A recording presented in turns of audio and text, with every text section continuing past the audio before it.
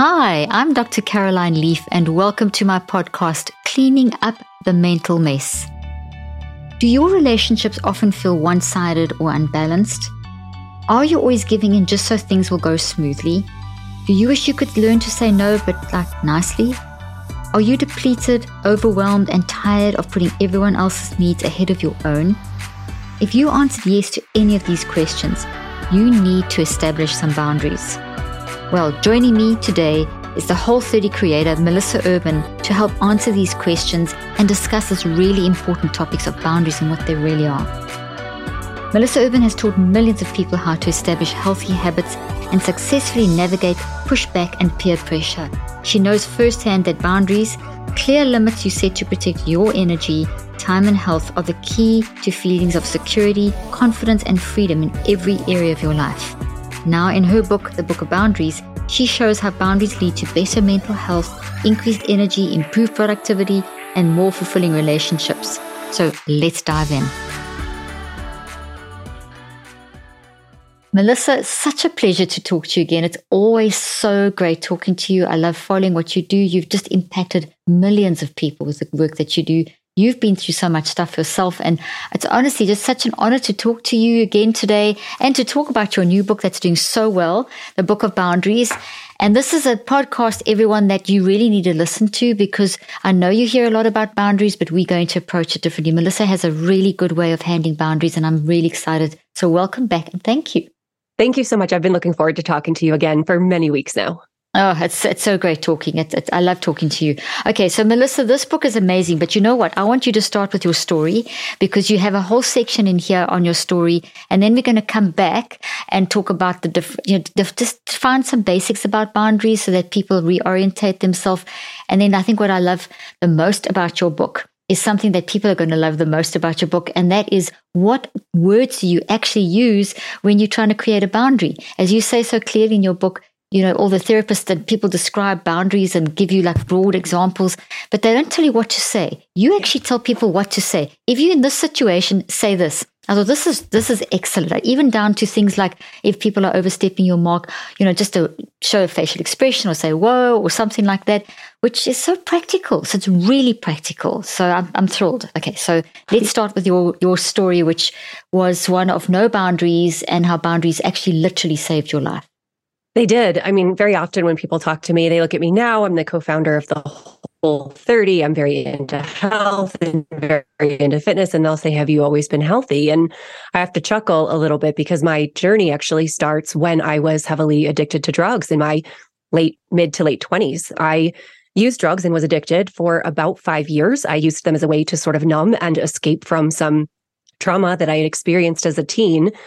And after about 5 years of using, I found the support system and sort of the moment of grace to go to rehab. And I was in recovery for a year, and then I relapsed. And that moment of relapse, I think, was so incredibly disheartening for me. I felt like I wasn't sure that I was ever going to make it back. And somehow I managed to get myself back into rehab and back into outpatient therapy. But I hadn't told anybody. My friends didn't know I had relapsed. I had been trying so hard to pretend for everybody else and for myself that I was fine now. I treated it like, well, I had addiction and now I'm fine, almost as if you kind of get over catching a cold or something. You were sick and now you're fine. And I wanted to pretend like it was fine, because I was afraid if I shared my needs and shared how I was feeling, I would end up isolated and abandoned and alone. And so I went on about my business the way that I always had. And I found myself once again at a party where I didn't belong, with people I didn't know, doing who knows what in the closed bedroom doors. And in that moment, I had a moment of real panic. I thought to myself, my recovery is about to go down the tubes again, and I don't know if I'll make it back. And out of just actual desperation, an honest to God boundary tumbled out of my mouth. I said to my good friend, James, that I was there with, I can't be here. I need to leave. I'm not safe here. I need to leave. And I thought in the moment that he would laugh at me or scoff at me, and that, you know, he would maybe abandon me as a friend, or he would make light of my situation. And he didn't. He just said, okay, tell me a little bit more about what's going on. And I did. And he said, okay, let's get out of here. And that was the moment, I think, that I realized two things. Number one, boundaries, what was, I now know was the boundary, was really the key to expanding my life and my recovery beyond my wildest dreams. They were going to expand my life, not make it smaller, because I was going to be able to advocate for myself and share my needs and share my feelings and invite other people to meet me in them. The second thing I realized was that if James had said, no, that's silly, I'm going to stay here, I would have gotten myself home. I would have taken myself home. And I felt so empowered in that moment to realize that I was responsible for my own recovery, for my own life, for my own needs. And from that moment on, really, in terms of my recovery, everything changed. I went on to start going to the gym every morning, and I made new like-minded friends, and I changed my job, and I changed my clothes and the music I listened to, and I started setting boundaries in all of my relationships to protect my recovery. And it was a real turning point for me. And that's where the book and my own journey with boundaries started. I love it. I'm so glad. I was going to remind you about James, but you remembered it. You brought that in. I was so pleased you did, because it was at that moment, James could have actually said to you, hey, well, I don't understand, but he actually helped you and took you home. And it was that's when you realized that you needed to actually start establishing your boundaries. You highlight something very significant there with addiction, where there was a cause and you were numbing a feeling. And you said you're talking in the book about there was a sexual abuse and how your family just didn't want to talk about it to keep the peace. They didn't know what to do about it. Your story is it's so unique to you, but it's so common out there. That happens so often, and you had to numb the pain, and the only way you knew how it was through going through this whole experience of drugging, and it just didn't satisfy. But the boundaries saved you, which was you recognizing what you needed, and it was your friends and your support system. It's wonderful that you said that. Yeah, you actually said it. There were a couple of comments that I wanted to just. Looking back, that was probably the first real boundary anyone had set with me around my drug use. And that was Nate. You spoke about Nate. I think one of your roommates at college. I found that quite very, very interesting. Yeah. That they actually started setting some boundaries with you, but it took you till the James incident for you to actually set your own boundaries. So it was prompted by an external. Can you talk a little bit about that? Yes, I think as with so many people, boundaries were not modeled for me by my family growing up. Boundaries are a thing. They're such an essential life skill, but nobody teaches you about them. They're often not modeled by families. They're not taught in grade school. They're not taught in college. They're not part of your career development. They're this skill that normally we are forced to pick up in times of crisis. And so when I was growing up, my family did not model boundaries. Their mantra was sort of, well, if you don't look at it, it doesn't exist. So anything bad that happened, their way of handling it was just not talking about it. They just kind of tried to pretend like it wasn't so. And so when I got into college and, in the height of my drug addiction, found myself with a group of roommates in an apartment that I didn't know, and I was selling drugs out of the apartment.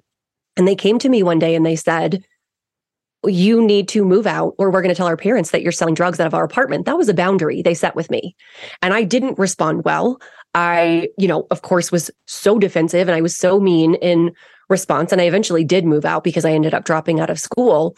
But along the way, there were people in my life while I was addicted that tried to set healthy boundaries with me for the sake of their own health and safety and for our relationship. My boyfriend at the time, Nate, also tried to set healthy boundaries with me. We were living together at the height of my addiction, and he would say to me, I'll keep working on our relationship, but you have to keep going to therapy. You need that support, and I need to know that you have that support. All along the way, I really can look back and admire the people in my life that tried to set boundaries with me at the height of my addiction to keep them safe and to keep our relationship safe.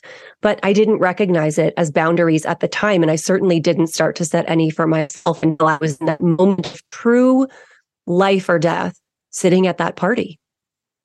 That's incredible. So now let's quickly transition over to your definition of boundaries, because that, people hear about boundaries all the time. But before, let's define it. And then I want to read a quote from your book. So you define it so nicely. I don't know which page it was on. Here we go. On page 6. Can I read it, or do you want to just say it? So I read it. Boundaries mark the limits of behavior that are acceptable to you, where words or actions beyond that limit cause you harm or make you feel unsafe. Boundaries are not used to tell other people what they can and cannot do. That would be controlling. Boundaries are established to help you plan and communicate your response to what other people say or do. So good. Do you want to unpack those differences quickly? Mm-hmm. So I think that's one of the common misconceptions about boundaries is that boundaries are about telling someone else what to do. A lot of people think boundaries are controlling, and that couldn't be farther from the truth. A boundary doesn't tell someone else what to do. It tells others the actions that I am willing to take to keep myself safe and healthy.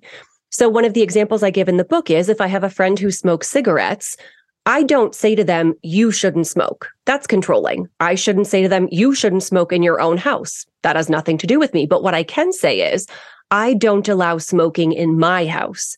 That's a boundary that I can set around my own behavior. And that's a boundary I can hold. Meaning, if they try to come into the house with a lit cigarette, I can say, please wait outside until you're done smoking.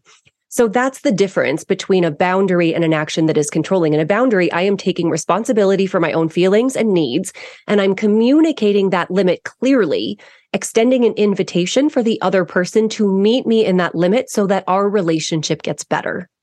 I like that. I really like that. Okay, now I'm going to flip over to the beginning because you said something that I just loved and it went down really well in our house. I have 3 daughters and 1 son. And they're all adults and all of them work for me. And we're always having this discussion about, we support it in our family, but obviously how women are so often misrepresented or seen as aggressive or something if they assert themselves. So one of your opening paragraphs really caught my attention. So I want to read that quickly. It's the second paragraph on the first page. How you became the boundary lady. I love that. If you were to look at me today, this label would make total sense. Personality-wise, let's just say I'm not a people pleaser. To even the casual observer, I appear assertive, independent, and self-confident, both comfortable with conflict and direct about expressing my needs. That behavior, especially coming from a woman, sometimes evokes an accusation of selfishness and a few others I won't mention here, but you can probably imagine what they are.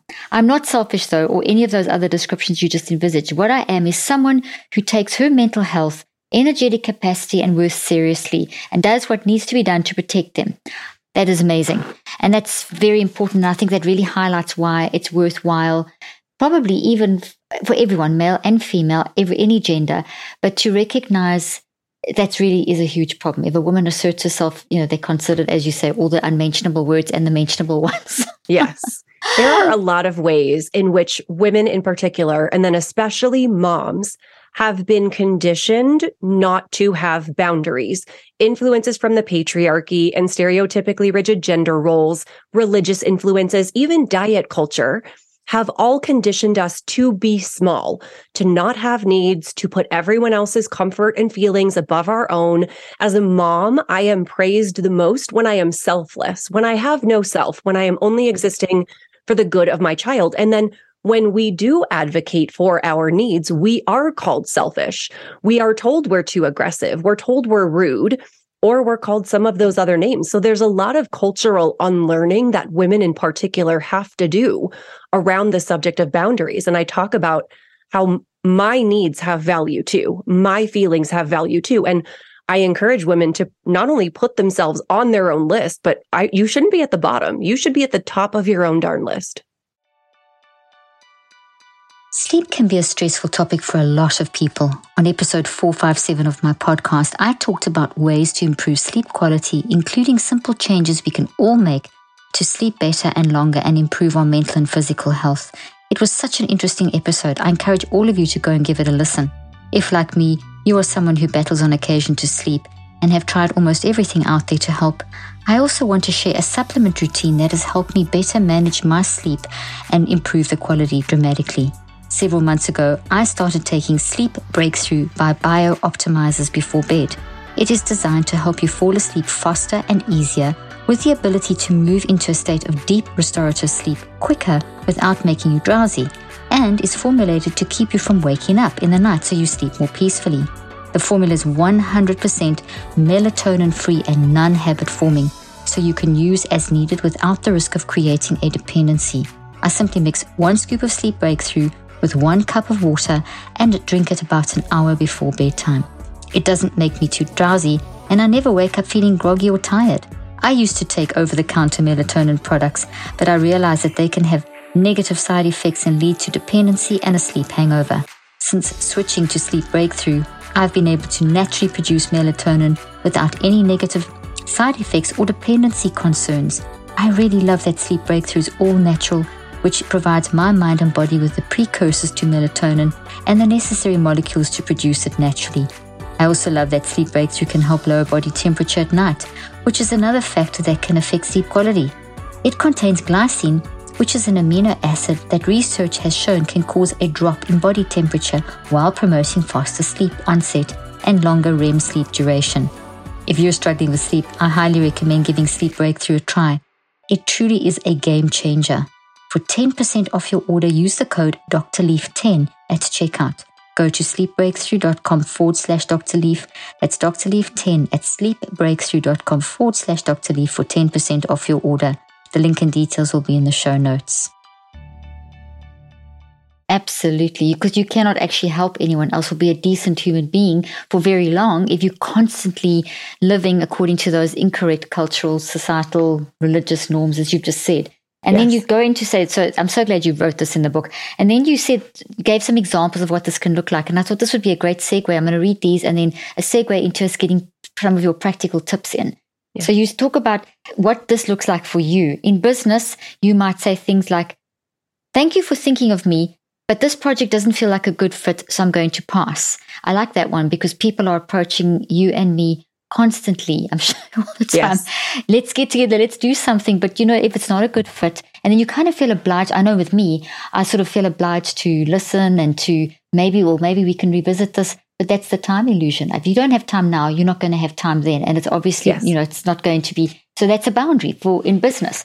And then with your parents, I know you're trying to help, but it's my job to make the rules for my son. I'll let you know if I want your input.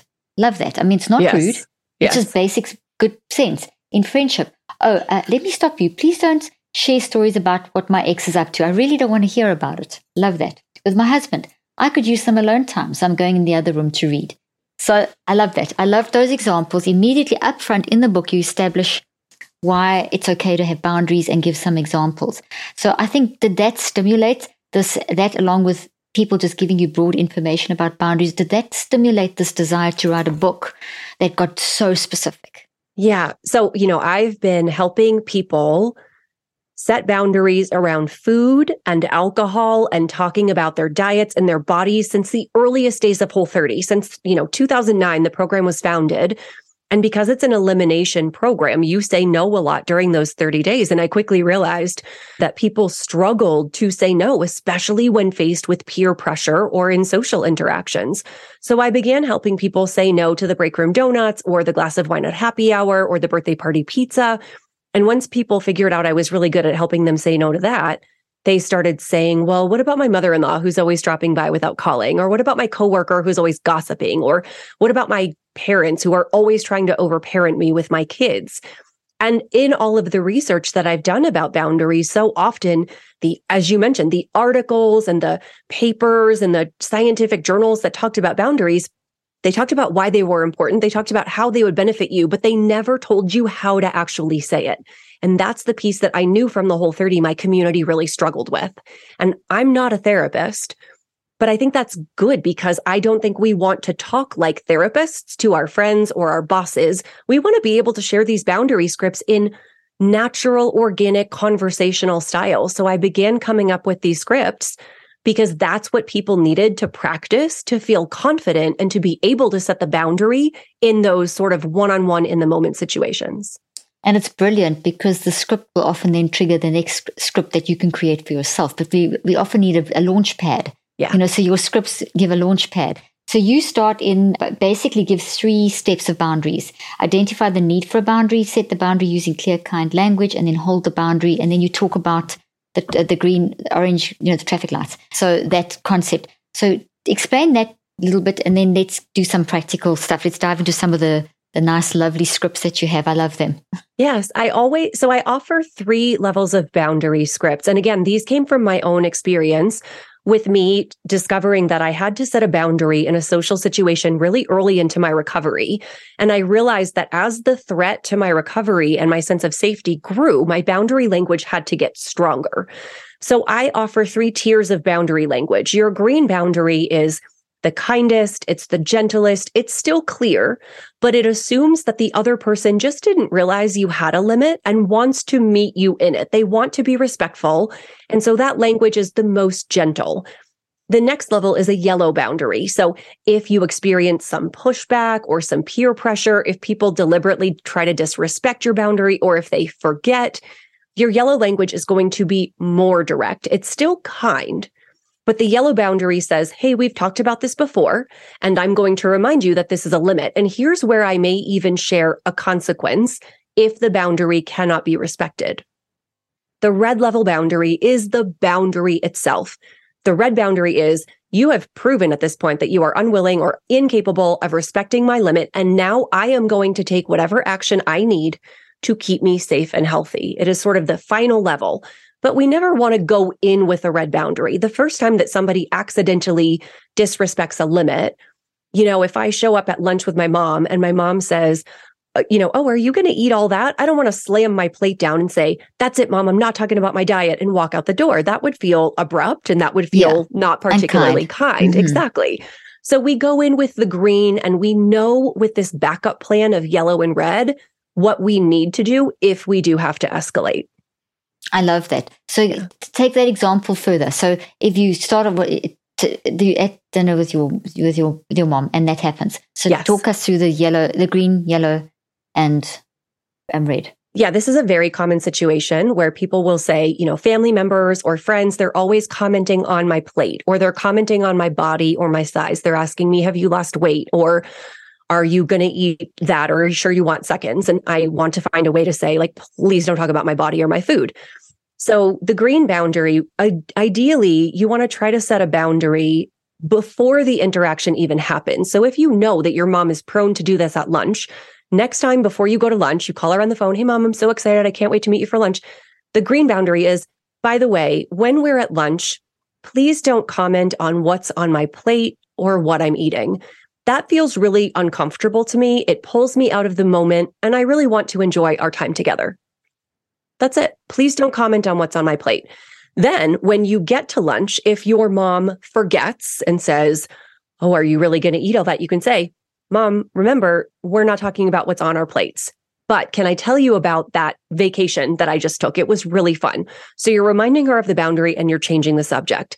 If for some reason this person cannot help themselves or they continue to push back, I'm just worried about your health and it's really important to me that we talk about it, then you can say, okay, Mom, I'm going to excuse myself from the table. This lunch is not feeling good to me anymore, and I will call you later. So the boundary itself is, I am going to remove myself from the situation. I will not receive these comments. And since I can't control the words that are coming out of your mouth, I'm going to take the action I need to keep myself safe and to preserve the relationship, because blowing up at your mom over lunch and getting into a huge fight is not as healthy for the relationship as you taking a break and then coming back to talk about it later. Absolutely. And the fight is going to be awful across the board, as you said. Yeah. Removing yourself, your mother might not like that.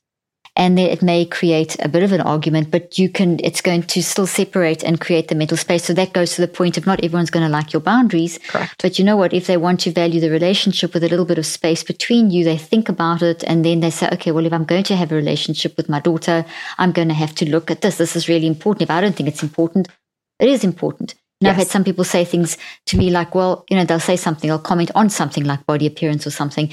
And then they'll say, look, I have to say this because, I have to say the truth. And, as I'm, then I would say something like, well, that truth is your truth, but it's not necessarily my truth. So although I respect your truth, that truth is yours, but I have a different one. So I prefer you to actually, just keep it yourself, then we can carry on. That would be an example as well, wouldn't it? I would say it even more directly. I would simply say, I will not receive comments about my body or my weight. Hard stop. So you can think them all you want. You can talk about my body and my weight with everybody else when I'm not around. You can talk to yourself about your body and weight, but I will not receive those comments. That is not something I will talk about or hear. And that can apply whether you're talking about your body or weight, or people asking you about your baby making status, or when you're getting married, or what your, spouse died of at a funeral. I've heard terrible stories. And your boundary is simply, I will not be talking about that. So if you're going to continue that conversation, I'm going to excuse myself. That's it.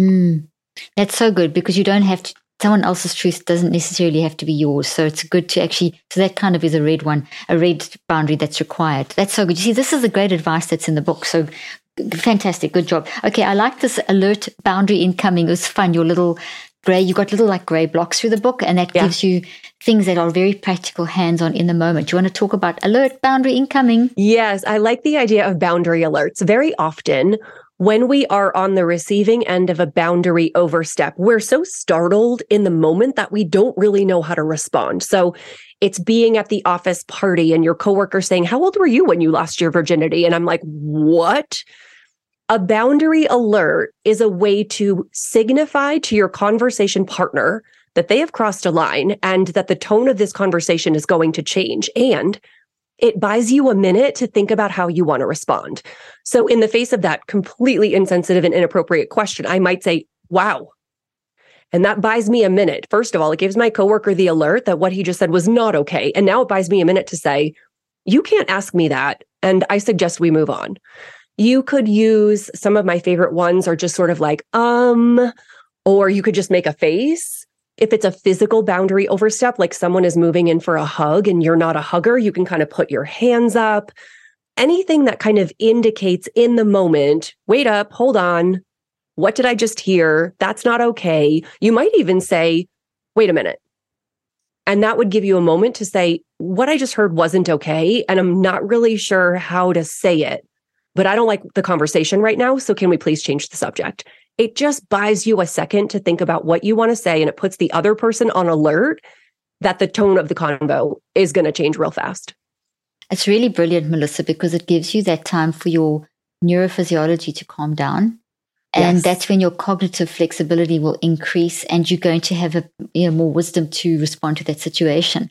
Yes. But when we get sucked into then answering a question that we don't want to answer, but we feel obliged because of, as we've just, all the programming and cultural norms and all that kind of thing, we're being thrown that we answer and we don't want to answer, but we answer because we feel, darn, why did I answer that? I shouldn't have said anything about that. This gives you that chance to do that. And people might react to that. Go ahead. Another one I really like is ouch. So if somebody were to say to me, "Oh, like, when are you two going to have a baby?" I might say, "Ouch." And that alone might be enough for them to say, "Ooh, okay, that's a personal question. I'm sorry, let's rewind."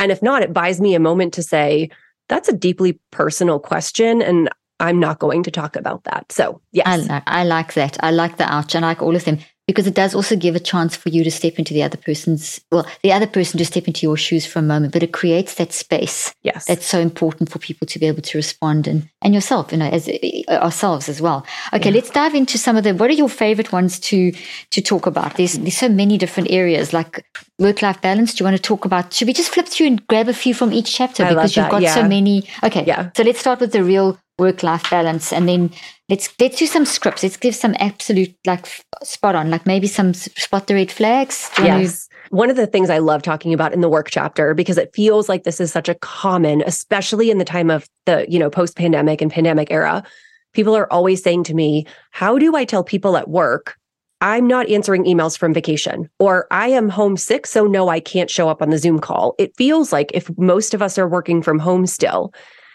we used to not go into the office so that we wouldn't infect other people, and that was understood. Now that I'm working from home, people still expect you to show up for call. Like, I'm home with COVID and people are still expecting me to show up on Zoom calls, or I just got out of surgery, or I just had a baby and my boss is like, "Why? Well, can't you at least listen in on the meeting?" So boundary scripts around the idea of, I will not be taking calls from my vacation, or I will not be checking email on my vacation is, I think, a really important one to internalize and to start practicing right away. That's such a great point you've raised, and I wanted to ask about this as well, because we're a family-run business and our main in staff is family members, and we obviously expanding. We have a lot of contractors because we do a lot of stuff, but it's so easy when you are working to, even my husband's involved, he's our CEO. It's so easy to every dinner to be because we meet every couple of months, all of it, because my kids travel a lot and they work virtually a lot, but we always meet back in Dallas every couple of months so that we can, it's our studios here, and we catch up on our main meetings and research and that kind of stuff. It's very easy to just work into 7, 8, 9 at night over dinner. And we've had to learn as a company and as a family to say, okay, it's 6:00 now, we're going to stop working. So we literally have scheduled boundaries. Yeah. And we've literally scheduled our calendars and we've said from this time to this time, sometimes it doesn't always work out like that, but we'll say, okay, this is cut off time. And hey, we could still carry on working. No, actually now it's time to go watch the movie, take the dogs for a walk, make dinner, chat about everything at dinner except work. Yes. Even though we all like what we do. And those are the things that, that's just that's a simple example, but it's so easy to slip into that mode of not giving yourself the boundaries. And we all understand each other, but it's not that easy to do it. It's easier for us as a family business, I think, when you're in the workplace and that boss is paying your salary and you are, it's kind of scary. And so have you ever had someone ask you, I set that boundary and my boss had a fit and threatened, I kind of potentially could lose my job or I lost a promotion. Have you ever had anything like that happening? The hard thing about setting boundaries at work and in some circumstances is that you have to be willing to hold the boundary. And sometimes that means making really difficult really difficult decisions like, I'm going to go talk to HR, I'm going to ask for a transfer, or I'm going to look for another job. What I tell people though is this. Very often when you have been kind of holding your tongue and swallowing your feelings and needs and trying to be nice and doing everything for everybody else and letting people walk all over you, you can feel like you only have two choices, which is I'm going to let my company continue to walk all over me exactly the way they have, or I'm going to have to quit and find a new job. And there are an infinite number of possibilities in between those 2 points, if you are willing to at least try to set and hold boundaries. So if you say to your boss and to your team, hey, I'm going to be on vacation next week. I am going to be on vacation. I will not be checking email. I will not be checking Slack. I'll make sure before I leave that everybody knows who's working on what project and who to contact in case you have an emergency. But just so you know, I am off.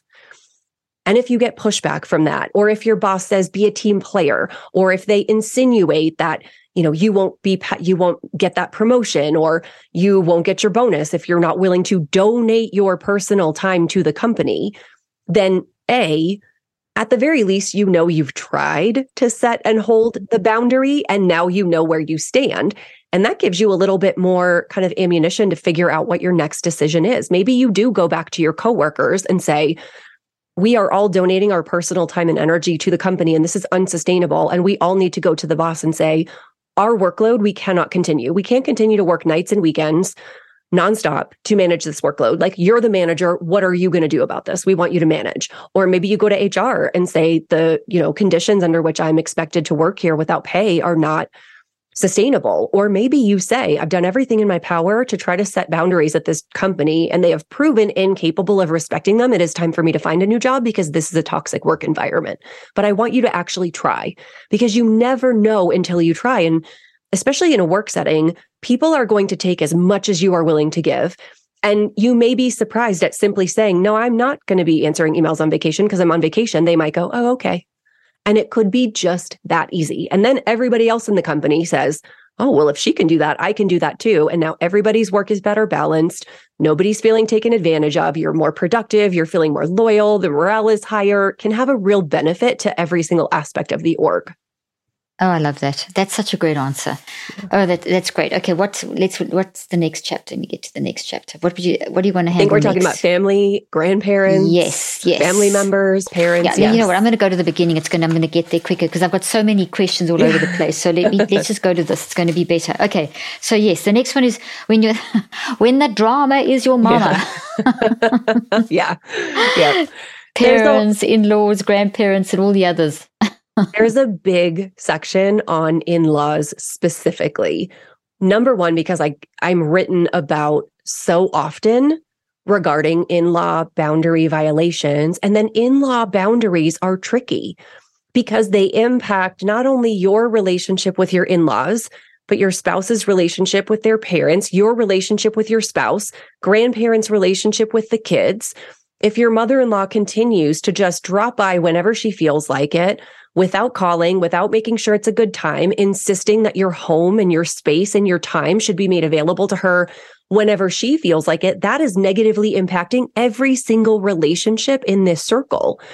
But it's tricky because you and your spouse have to be on the same page with the boundary that you're going to set. If not, you stand no chance of holding it. So there's a ton of strategies in that section for how to effectively set boundaries with in-laws. Okay, give us an example.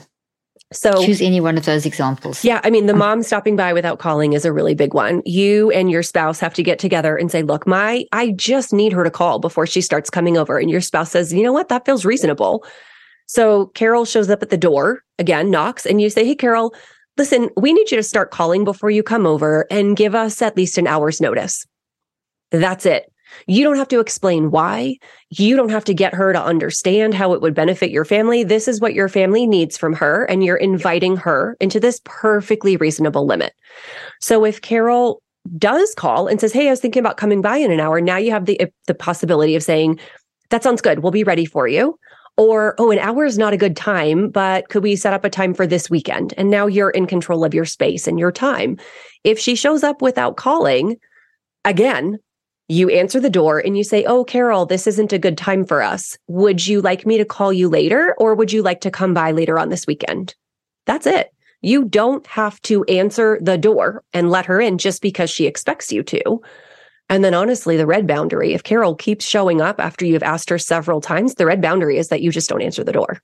And I know that seems scary for a lot of people, but when you think about it, who is being rude in this scenario? You by not answering the door, or Carol, who continues to show up even though you said to her, please just call first? That's so good. And that just applies not just to the in-laws, as you say, that applies to everything. It could go the other way around. It could be children and parents. Yes. Parents need to give children boundaries. You know, you've got a little boy, and sometimes you need to give him boundaries as well, I'm sure. So that would apply. So tell us about how it works with a child. So I've been setting and holding boundaries with my son since he was really, really young. He's 10 now. But when he was a toddler, the boundary I would set would be, oh, I can't pick you up right now because I've got groceries in my arms. But once we go inside and I put these groceries down, I can pick you up. Or if he was trying to interrupt when I was on the phone with my mom, I would say, I'm on the phone with Nana T. And then in a moment where we had a natural pause, I would say, thank you so much for waiting. Now I can answer your question. As he got older, it was like, you can't just barge into our room at 6 a.m. You have to wait till 6:30 when your alarm clock glows green, and then you have to knock before you come into our room. And I would also set boundaries on his behalf. So with family members who he didn't see that often, I would say to them, if he doesn't want to hug you, please don't hug him. You can high five, you can fist bump, you can make a funny face, but respect his, autonomy. He has agency to decide whether or not he wants to hug or kiss or have that kind of physical contact. And so now that he's 10, he feels very comfortable setting boundaries with us. And it just feels like a very organic practice for him to say, oh yeah, mom, you can come watch on the couch, but I don't want to snuggle right now. And I'm like, cool, I'll go sit on the other side. So it's become just a very normal thing in our household to advocate and share our feelings and set and respect other people's boundaries. Great answer. That's really great. It reminds me of the kind of situation where you have some families. We've had quite a few. People ask us a lot about boundaries as well, and we've had a couple of people saying that in-laws that keep the husband or the wife on the phone all the time with constant problems. That long phone calls and interrupting when you're having dinner, and that's another area that can be. Oh, I've got to talk to my parent or whatever it is, but it's in the middle of dinner with your family or your movie with your wife or something like that, Yes. I mean, if in my house growing up, if the phone rang during dinner, you did not dare move to answer the phone. That was like sacred time. And it's the same thing at our house. We have a rule at our house that you don't bring phones to the table. So I don't care who's coming over to dine with us. The rule is no phones at the table. And that's just the way that it works. Yeah. It works so well. Okay, let's talk about relationships we mostly choose. So boundaries with friends and neighbors. Yes. I mean, there's a chapter on friends. There's a chapter on neighbors. I have a bonus chapter on roommates that's available for download. But, these are situations in which I think sometimes, especially with friends, we tend to overlook a lot of boundary oversteps to the point where we have friends in our circle that we don't really even like anymore. They're not good to us. They don't make us feel good. We don't like who we are when we're around them, but because of history, because of the fact that we have a large friend group, and it's not like a romantic partner where you only have one person in a monogamous relationship, we tend to say, well, I'll overlook this friend's quirks because I have other friends that kind of fill the gaps. But if you have a friend that is just sucking your energy dry and making you feel less good about yourself. And every time the phone rings or they text, you find yourself avoiding or not wanting to answer. That's a really big red flag that relationship could use a boundary. Mm-hmm. And and not to feel guilty about it either. Yes. So you give actual words and scripts that you can say to that person. So what I wanted to do maybe with love, marriage, sex, and dishes, setting boundaries in romantic relationships, maybe we can actually look at some of the actual scripts. Yeah, sure. I'd love to. But go for it. Start talking about that one while I pull up. Well, in romantic relationships, one of the things in that chapter and what makes that chapter a little bit different is that some of the most common issues I hear in romantic relationships can't actually be solved by a simple boundary. So, for example, I'll get someone who says to me, my husband is not sharing his equal partnership. He is not showing up for household responsibilities, for childcare responsibilities. I am the default, household manager and default child taker. And he only helps if I ask him to. And then he doesn't even do it the way that he knows it needs to be done. Unfortunately, you can't fix that with a simple boundary because you can't say, I'm not doing dishes anymore. That just hurts the entire household. So I do give resources for some of these different relationship patterns that require more than a boundary. It's a book you could read. It's a resource. In the case of wanting different amounts of physical attention or physical connection, you can't always fix that with a boundary. But there are certainly some scenarios. One example is, the person who just had a brand new baby and is about to go back to work and needs to have a conversation with their spouse about who's going to manage sort of baby duty in the morning, because you both have to get ready for work and the baby needs to get ready to go to childcare. And the green boundary is, okay, I'm really stressed about going back to work next week. Can we sit down and talk about who's going to do what to make sure we can both get ready and get the baby to childcare on time? The yellow boundary is, you can either be on baby duty from 6:30 to 7 or from 7 to 7:30. You pick. Tell me which one you want and I'll get ready during the time that you're on baby duty. And the red boundary is, you're on baby duty from 6:30 to 7 tomorrow so I can get ready. And ideally you sit down together and you write down a list of shared expectations around what it means to take care of the baby in the morning. The baby needs to be fed. The diaper needs to be changed. The diaper bag needs to be packed. The clothes need to be appropriate for the weather. You get on this shared set of expectations so that your spouse on baby duty doesn't skip half of those things, forcing you to run around and make yourself late for your first day back at work. No, that's so good. That's really good. So you've got, you have actual, little in the book, there's actual scripts, like my spouse says they'll help with the task, like doing dishes or folding laundry, whatever. And then the green, yellow, red. So you divide the responses into the script into green, yellow, and red. Yeah. My partner doesn't consult with me when making big financial purchases, and you have a green, yellow, red response. So I'm just going to flip over to, let's go to co-parenting. Let's go to this one over. Do you want to do co-parenting? Well, I'll touch on co-parenting because it's from my own personal experience. My son's dad and I split when he was 1. And I have had to set a lot of boundaries, both with my co-parent and with myself, around how I engage with my co-parent to preserve my own mental health, to preserve my own sense of privacy, to preserve my son's kind of sense of safety. So I really wanted to include a chapter on co-parenting because it can be an incredibly difficult stage in someone's life, especially if it's fresh.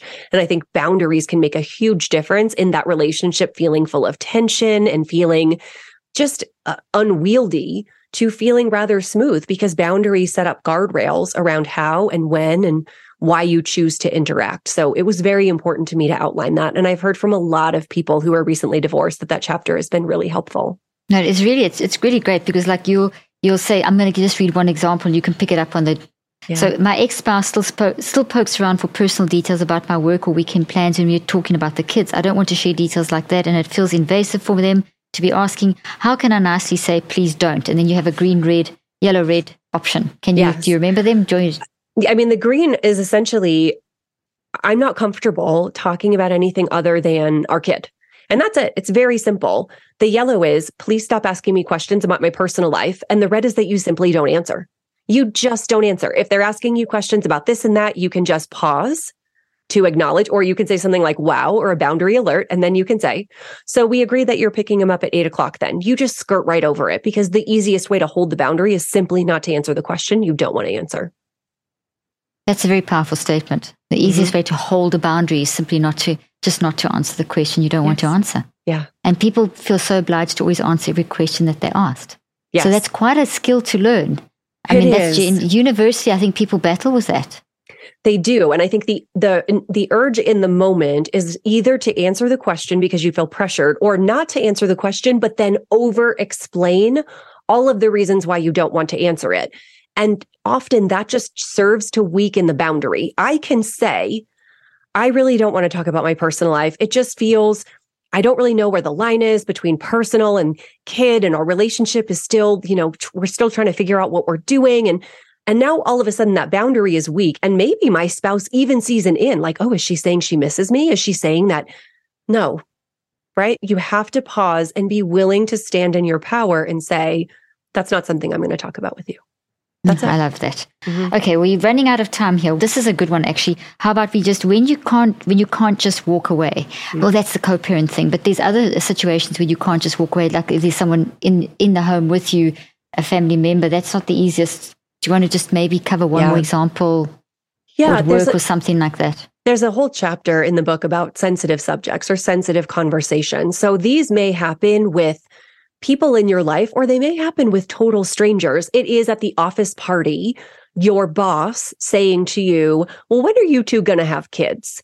And your boss doesn't know that you have been struggling with fertility, or that you've had miscarriages, or that you and your partner are not on the same page about whether or not you want kids. And that's a really tender point in your relationship. And there are so many reasons why you might be forced to share a boundary in the moment, because you can't evade it. You can't predict it. And it's very important to have the boundary language at the ready, such that you've practiced it. You know what you're going to say. So if somebody says to me, when are you two going to have kids? Automatically, I know I'm going to say, that's not something we want to talk about. And I'm going to change the subject. Oh, that's not something we're going to talk about tonight. But boss, how was your vacation to Aruba? Or tell me about the, hey, coworker, tell me about how that project went. Or you just smoothly change the subject while you state your boundary. And I give you these scripts so that in these moments where you're put on the spot and you can't just, evade your way out of it, you've got the language and you've practiced it such that you feel comfortable enough, and it just kind of comes out of your mouth very naturally and organically and confidently.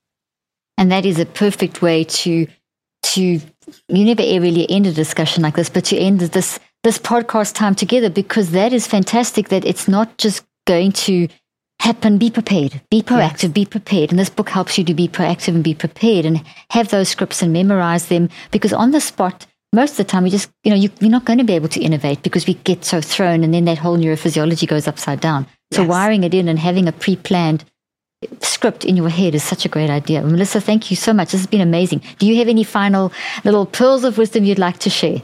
And how this has helped you with your mental health? I mean, just an overarching statement. I mean, boundaries are sort of the foundation for my mental health, in that they help me protect my time and my energy.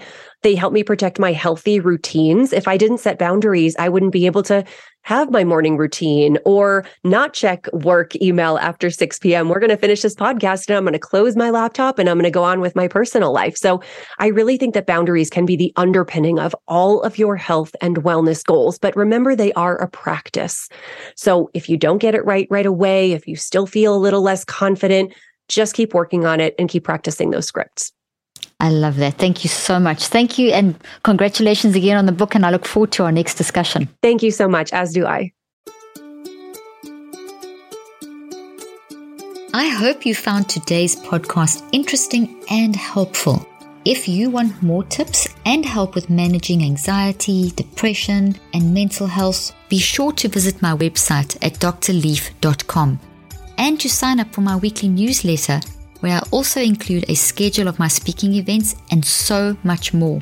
And follow me on social media. I'm on Twitter, Facebook, and Instagram. Just look for Dr. Caroline Leaf. Also, I love seeing all your posts on social media about this podcast. I love seeing what resonates with you and what you've learned. So be sure to continue posting and tagging me and letting me know what you think and how these tips worked out for you. And don't forget, leave a review and keep spreading the word about this podcast. Thank you for joining me today. I I really hope you learned something new and helpful. Till then, I'm Dr. Caroline Leaf.